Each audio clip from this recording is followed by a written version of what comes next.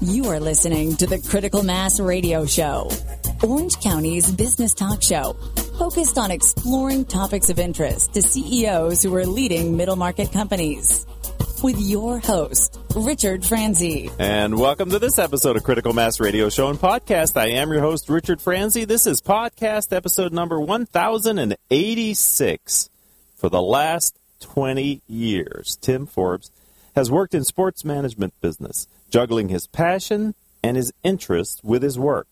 In his book, It's Game Time Somewhere, he goes over how his past experience in over 100 events helped shape his sports entrepreneurship from A to Z. Tim, welcome to the show. Thank you very much. Happy to be here. Much better when the engineer turns your microphone on. Live radio. We'll fix it in post. All right. What made you decide to walk away from that cushy life in corporate America?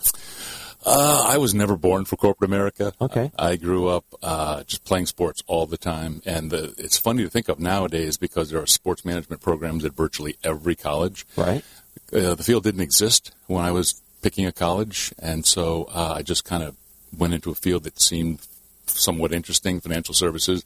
Stayed there for about 20 years, and then just had enough. I liked the work, but I was not cut out to be a corporate soldier. Okay. So I bit the bullet, made a deal with the most supportive wife in America, where you were talking to my wife? Well, they're part of the same club, I'm sure. Come from the same cloth. The deal that we made was she wanted to go back to grad school and get her MBA, and I had done so at night myself and knew what a grind it was. Right. So I said, how about we make a deal?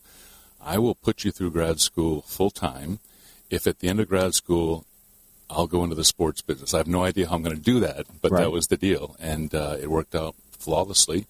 She got her MBA from Babcock School at Wake Forest. Mm-hmm. And then I matriculated at the Professional Golfers Career College for an associate's degree in golf management. So tell me that school again. It's the Professional Golfers Career College. It's out in Temecula. It's one of two colleges of its ilk. It's been around for decades. Really? And it churns out people that want to work in the golf business. Wow. And so of all you've passion for sports, but golf was sort of at the center of that dartboard? Golf was my first real job. I was a caddy. I grew up as a caddy, and I used to ride my bike on Saturday and Sunday morning down to this very Tony country club in my decidedly un-Tony hometown. And I was a caddy, fell in love with everything about the game, and had always thought it would be great to work in the game. What's the key to being a good caddy? Here's why I ask. I was watching the golf tournament this weekend. Right now, Tiger's back, so I'm back because I want to see if he's going to make it or not. And they showed quite a number of times where the caddies and the golfer were talking and from strategizing together. I know you weren't a caddy at that level, but nonetheless, the people will probably take it just as seriously that you were caddying for. The joke goes, the key to being a good caddy is to keep up and shut up. But at that level, you're a psychologist as much as, in addition to being required to know all the distances down to the foot from every spot on the course to the flag, you've got to be able to read your golfer's, mental state. Right. Keep them focused, keep them from going sideways if things aren't going so well. So it's both a very physical job and a very mental job. Okay. So Caddyshack? A little bit like that. Are you a fan of Caddyshack? It's the best sports movie ever made. You think so? It's right up there. Okay, yeah, I was going to say, I agree. I think it's one of the most quoted, right? For sure. And it's lasted a long time being relevant. Yeah, yes, it's kind of an epic for our time. Right. Okay, but we're not here to talk about that. We're here to talk about you. So you've got this entrepreneurial bug. You worked it out. You were able to go and get a degree, an education, a certificate. What did that lead to then for you, Tim? I went into the tour business. I worked for the PGA Tour. I worked for the LPGA Tour at the highest levels of the golf business, which is what I learned really more at the bottom line is an advertising business because golf tournaments are content. Right. You mentioned Tiger Woods. If you just mention Tiger Woods on air, you have automatically drawn millions of eyeballs. And it really, at its essence, boils down to that, drawing the eyeballs so you can sell to the advertisers. And it was fun. Don't get me wrong. It was fun, but it wasn't fulfilling. Okay. Why not? At the end of the day, it really was just creating content. as opposed to what I do now, which is I create opportunities for amateur and rising professionals to compete on stages that no one will ever come and watch them play. They're never televised. It's just pure competition is what I do for a living, and I love it. So let's talk a little bit about that. And we're talking with Tim Forbes. He's both the author of It's Game Time Somewhere, and we are going to talk about the book eventually, because I'm curious about the title and content and how that helped you kind of move forward as an entrepreneur. I love the fact you came from the corporate world and you became an entrepreneur a little bit later in life, right? 20 years into your professional career, and you're making it, and you found a niche. So what is the niche that you are developing as an entrepreneur, Tim? It's the niche, and you are part of the legions of people that have a passion for doing athletic things, not necessarily in pursuit of a career or to set records, but just to be the best athlete that you can be. And I know you're part of that group of people. Okay. And that group of people will pay for their passion. They will pay large entry fees. They will travel great distances. It is a cottage industry that is built based around people doing what they love to do most. You know, of everything that they do, their work, their family life, it's diving into what they do for a passion. If it's athletic, that's the business I'm in. Are you focused in one sport? Mostly golf. Okay. Yes. And why is that? It's my background. I know it really, really well. Okay. From the time working with professional golfing. Yes. Okay. And it's a very, very personal, relationship-oriented sport. So once you're in and you have those relationships, it's a whole lot easier to get new business. Is what you do influenced by how popular professional golf is? I mean, is there any type of a correlation there? The only reason why I ask is this Tiger effect. Mm-hmm. As he swelled the audience, and then as he cratered the audience, sort of some of the audience went with him. Mm-hmm. And I'm listening to the match this tournament this weekend, and they're saying, he's the favorite for the Masters. I'm thinking, wow, you're selling that awful hard, because right now he's out of bounds, and That's I don't know. Right, I don't know. He's quite ready for that pressure, but I'm sorry, I got off the phone. It's okay. You know what I'm saying, though? I mean, again, it's content, and so that they want Tiger on camera so that they can sell. It's just traditional marketing. But as the interest in professional golf is now reborn, does that help your business because people are thinking more and they're getting their clubs out, and does it have a downstream benefit to you when the professional sport is doing well? Not as much as you would think. Okay, that's why I asked the question. Yes, I mean, to me, the sports world, what people think of as sports, is actually two worlds. One I call sportainment, which is the NBA, NFL football, PGA Tour golf. You heard it here first. People engage in that by watching it. They're not doing anything; they're watching it. Right. Whereas, and I really haven't found the accurate name for the other side of the world. Comprehension is the best I can come up with. People that really never watch sports on television, they play. That's how they engage with sports. Okay. And there's some overlap between those two populations, but not as much as you'd expect. Oh, okay. Yeah, because I would think that there would be more of a relationship. So what does drive the business then that way?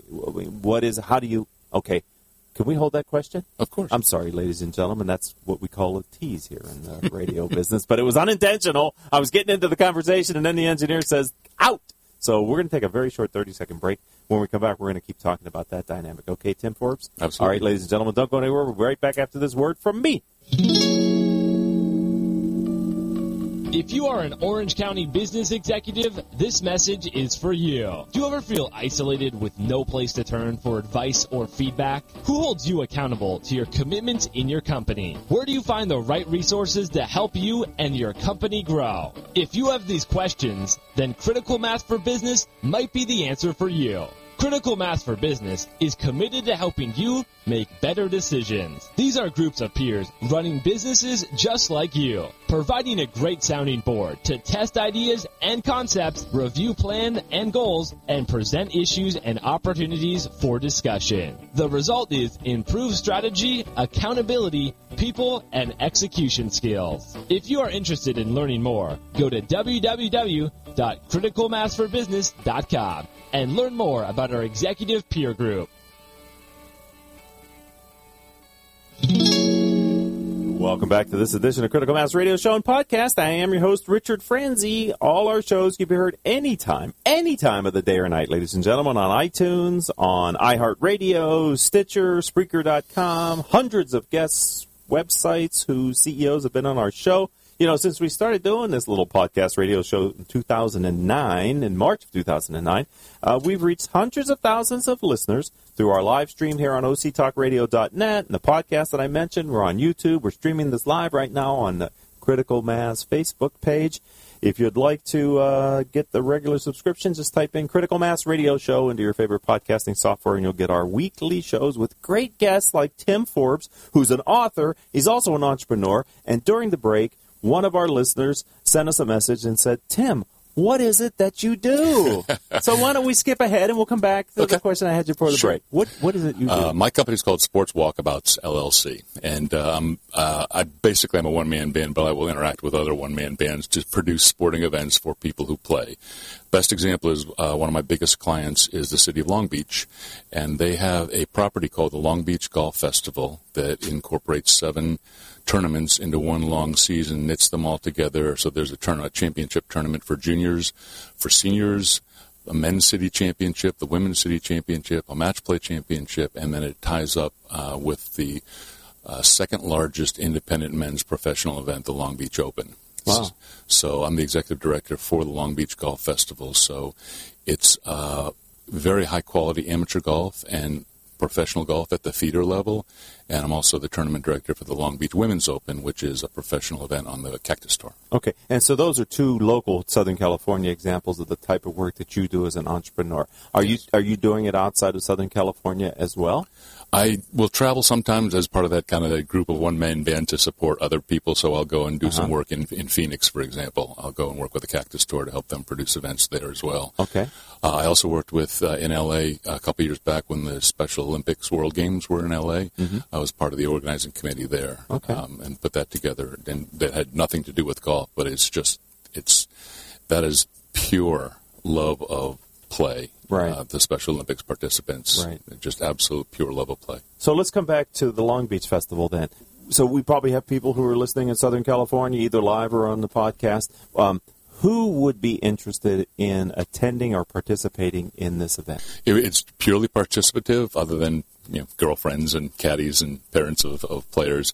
Anybody who loves to play tournament golf. So it's not for somebody who just is out for their weekly foursome, just hitting around with the. Not that there's anything wrong with that, and that's great for the golf, but I'm more of a competitive event guy. Okay. So, for example, the men's city championship in Long Beach was first contested in 1926. Oh my God! And it's been annually contested. The women's 1928. Wow. The very first Long Beach Open. Very progressive there in Long Beach. It is an incredibly well kept secret in the world of golf, but it is the oldest and longest running series of competitive amateur and professional events in the country. Okay. And there's a series of tournaments that go on then? There are. The people that play in these tend to be what are referred to as scratch golfers. In other words, they have a very, very low handicap or no handicap at all. And those lucky people. They're out there, 76 is a bad round for them. Wow. And then we have the senior championship, which is people who used to be that competitive and used to be able to kind of bring that kind of game, and now just really love to kind of revisit the competitive arena, really. Okay. So is it a similar group of people annually, or do you find a turnover in the people that play? How does that work? There's a core group of people that have played year after year after year, but there is a significant amount of turnover. There are a lot of really good college golf teams in this area. The Big West Conference they're all Division I golfers, and they are kind of outsized. In other sports, the Big West isn't really a key national player, but in golf they are. Wow. And so the players that will come through and play for 4 years at one of the local Big West schools or even UCLA, our women's city champion, Lydia Choi, came from UCLA. And they may or may not be here, but they tend to move here for 4 years. And so this is a series of ways for them to not only keep sharp during the summer, but also prep for a potential run at a professional career. I was just going to ask you, have you seen any of those players over the years who've been able to go on and last as a pro? Because I imagine that's a hard thing to do. Absolutely. As a matter of fact, Fred Couples' very first professional tournament was the Long Beach Open, what was known as the Queen Mary Open at the time. I love the Queen Mary. In 1980, that was his very first professional tournament. And then last year's PGA Tour Rookie of the Year, Xander Schauffele, he was the amateur champion 5 or 6 years ago at the Long Beach Open. So what are the critical factors that you have to control to make sure that this is a successful festival for Long Beach? I mean, what is it that makes this work for them?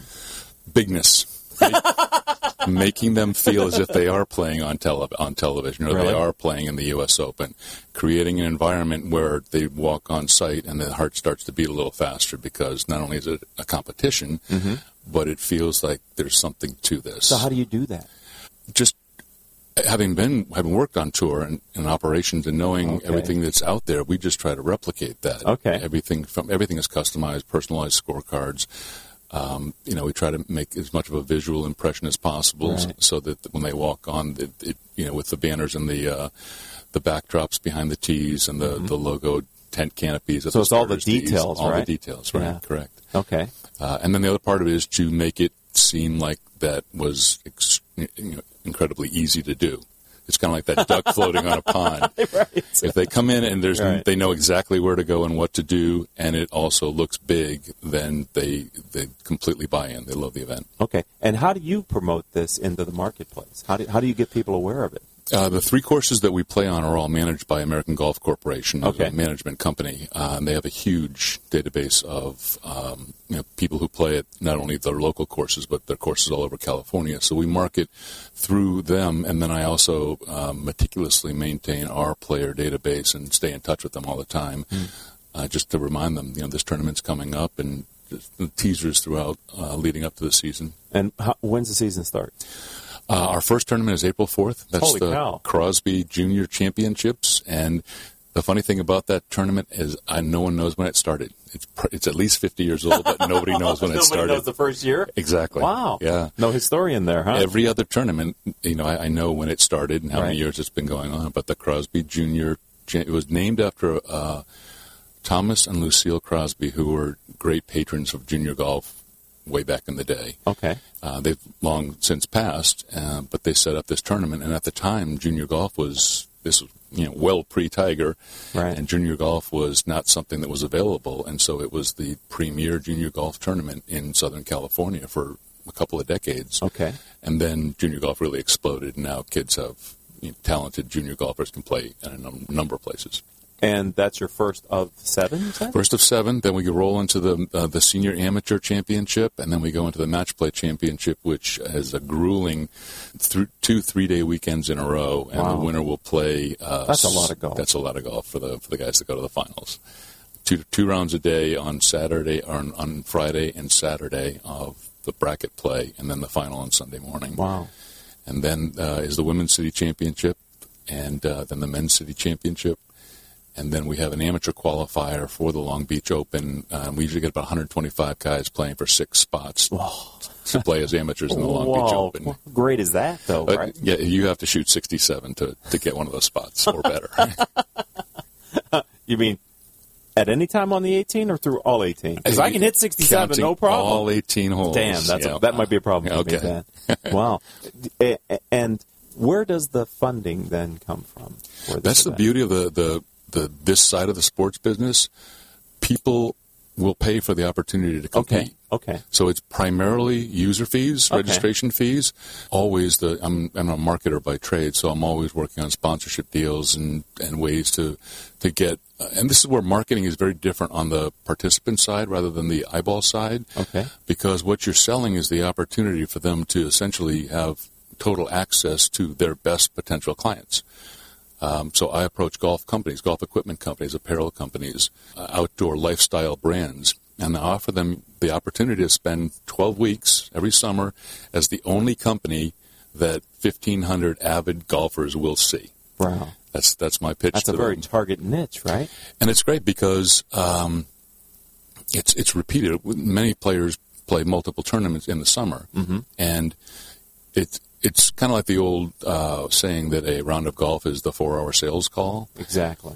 If you spend 12 weeks with people who are avid golfers and you produce a quality golf product, they're going to remember who you are. They're going to remember you, right? Absolutely. Right. It's the right demographic, and it's a personal relationship that you have a chance to build. And it's repetitive, and it's ongoing. And, right. Yeah. Right. Are there events after the golf day is over for people? We're doing that for the first time this year. Oh, really? Yeah, we're creating a festival after the festival. So after the final round, we are having the big beer tent type of thing. I'm not necessarily would be a beer tent, but that type of food and drink and joint awards ceremony, so that all of the different flights that are playing will be awarded their championships at the same time. Well, I think that'd be great. And then, so it's something that we're doing this year for the first time, and we're really hopeful that it'll really indelibly etch the experience into the players' minds. And you said spectators not so much unless they're friends and family of the players kind of a thing? Exactly. Okay. So it's really the camaraderie of the players that are together, and you're creating this environment for them to come. That's what I try to do. And the name of it again is? The Long Beach Golf Festival. Okay, so we're going to, I've got about 3 minutes left with you. I didn't want to not talk about, I do want to talk about It's Game Time Somewhere. Right. What was the inspiration for that? The Great Recession was the inspiration for that. You had time on your hands? I was just starting my business. We had just moved back out to California from Florida, where I worked in the tour world, but we wanted to live in California. So we moved out to California, and terrible timing. So I had a lot of time on my hands, and I had really kind of lost touch with what being a sports fan was like. So I got, long story short, I got sponsored to write a blog, to travel around the country for 1 year, go to 100 different sporting events involving 50 completely different sports, and just offer my observations. Get out of town. And about halfway through the blog, I realized this is a book. Yeah, blog the book. Absolutely. Very common strategy. It wasn't my original plan, but Wow. that's the way it worked out. It was genius. So that's what It's Game Time Somewhere? Because it's always game time somewhere. That's Some true. sport is going on any moment of any given day. So how many different sports did you get to see? 50. 50. 50. So, ranging from? Curling, archery, yachting. The curling was great. Actually, I went to the men's senior championship, national championship, and in between the semifinals, there is such a thing. And in between the semifinals and the finals, they let me down on the sheet just to try my hand at it. It's an incredibly difficult sport. Really? Yes. And I had the opportunity to do that with a lot of different sports because synchronized skating, I didn't actually do that, but these are sports that are dying for an audience. Yes. And so when I wrote about them, people, quick story, when I synchronized skating, I was looking for a follow-up quote for for the book. So I contacted the U.S. Organizing Committee for Synchronized Skating, and they knew who I was when I called. Because my blog about their national championship had gone around their community in a heartbeat.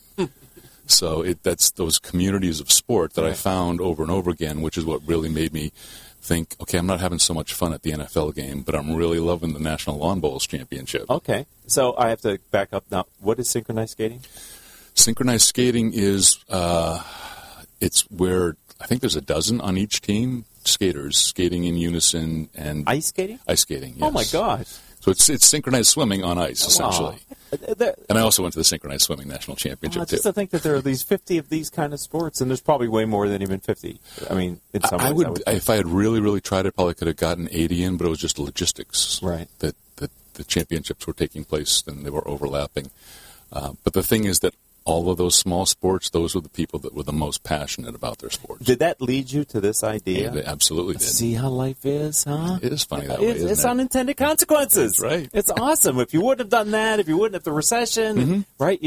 The entrepreneurial journey is such an interesting path to take. I agree. You always got to be open to what life gives you as an opportunity, yeah? I mean, you have to be kind of creating your own breaks, but you always got to have good peripheral vision to see when they come along. Right. Yeah. Well, I mean, you could have wrote those blogs and never put the book together. Right. Right. It just or ignored the message that came through and still tried to make a go of it in the sportainment world, which really I wasn't well suited for. Right. So let's come back now to the Long Beach Festival. If someone would like to learn more about that, maybe even sign up to play. How do they find it online, Tim Forbes? www.lbgolffestival.com. So Long Beach, LB Golf. lbgolffestival.com. You can register online. All the information is there. It's ridiculously easy to get involved. Okay, so if you have this beer tent, not a beer tent afterwards, can the public come to that and participate, or is that closed to anybody other than friends and family? We haven't really thought through the details I'm yet. trying to get an invitation here, Tim. if you can't notice it, buddy. Yes. You know, my wife and I might want to come up and hang out for a little bit. Then yes, Sounds you're like fun. invited. Okay, well, there you go. The public, not so much, but you and your wife. All right. thanks for being a friend of the program. This has been a kick in the pants. Oh, my pleasure. I've enjoyed it. I've been looking forward to having you on the show since we first booked you. So this is a great event. I can't wait to learn more about it, and thanks for sharing it. Thank you very much. All right. Thank you, Paul Roberts, for being the engineer for yet another show here on OCTalkRadio.net. We wouldn't be able to do this show without our three other producers, Crystal Nunley, Joan Park, and Haley Stern. If you'd like to connect with me on social media, let's start with LinkedIn. I'm Richard Franzi, Franzi. Our website is criticalmass4business.com.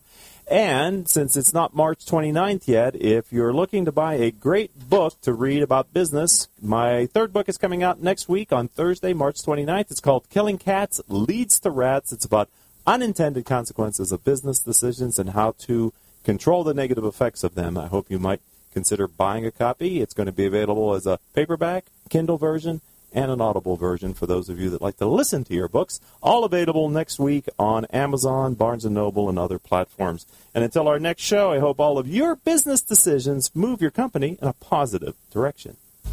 You have been listening to Critical Mass Radio Show Business Talk Show, focused on exploring topics of interest to CEOs who are leading middle market companies.